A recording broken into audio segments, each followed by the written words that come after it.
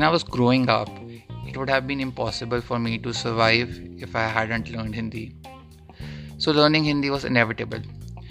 My relation with Hindi hasn't been that great. In junior school, the only exam I ever failed was of Hindi, and as the years went by, it got really difficult for me to maintain my grades in Hindi.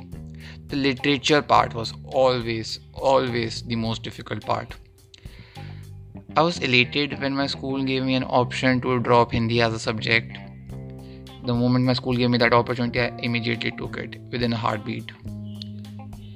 In the past few years, I've started to face a lot of difficulty in reading Hindi, but I can still talk extremely fluently in Hindi. I still remember a few short Hindi words which I learnt in 6th grade.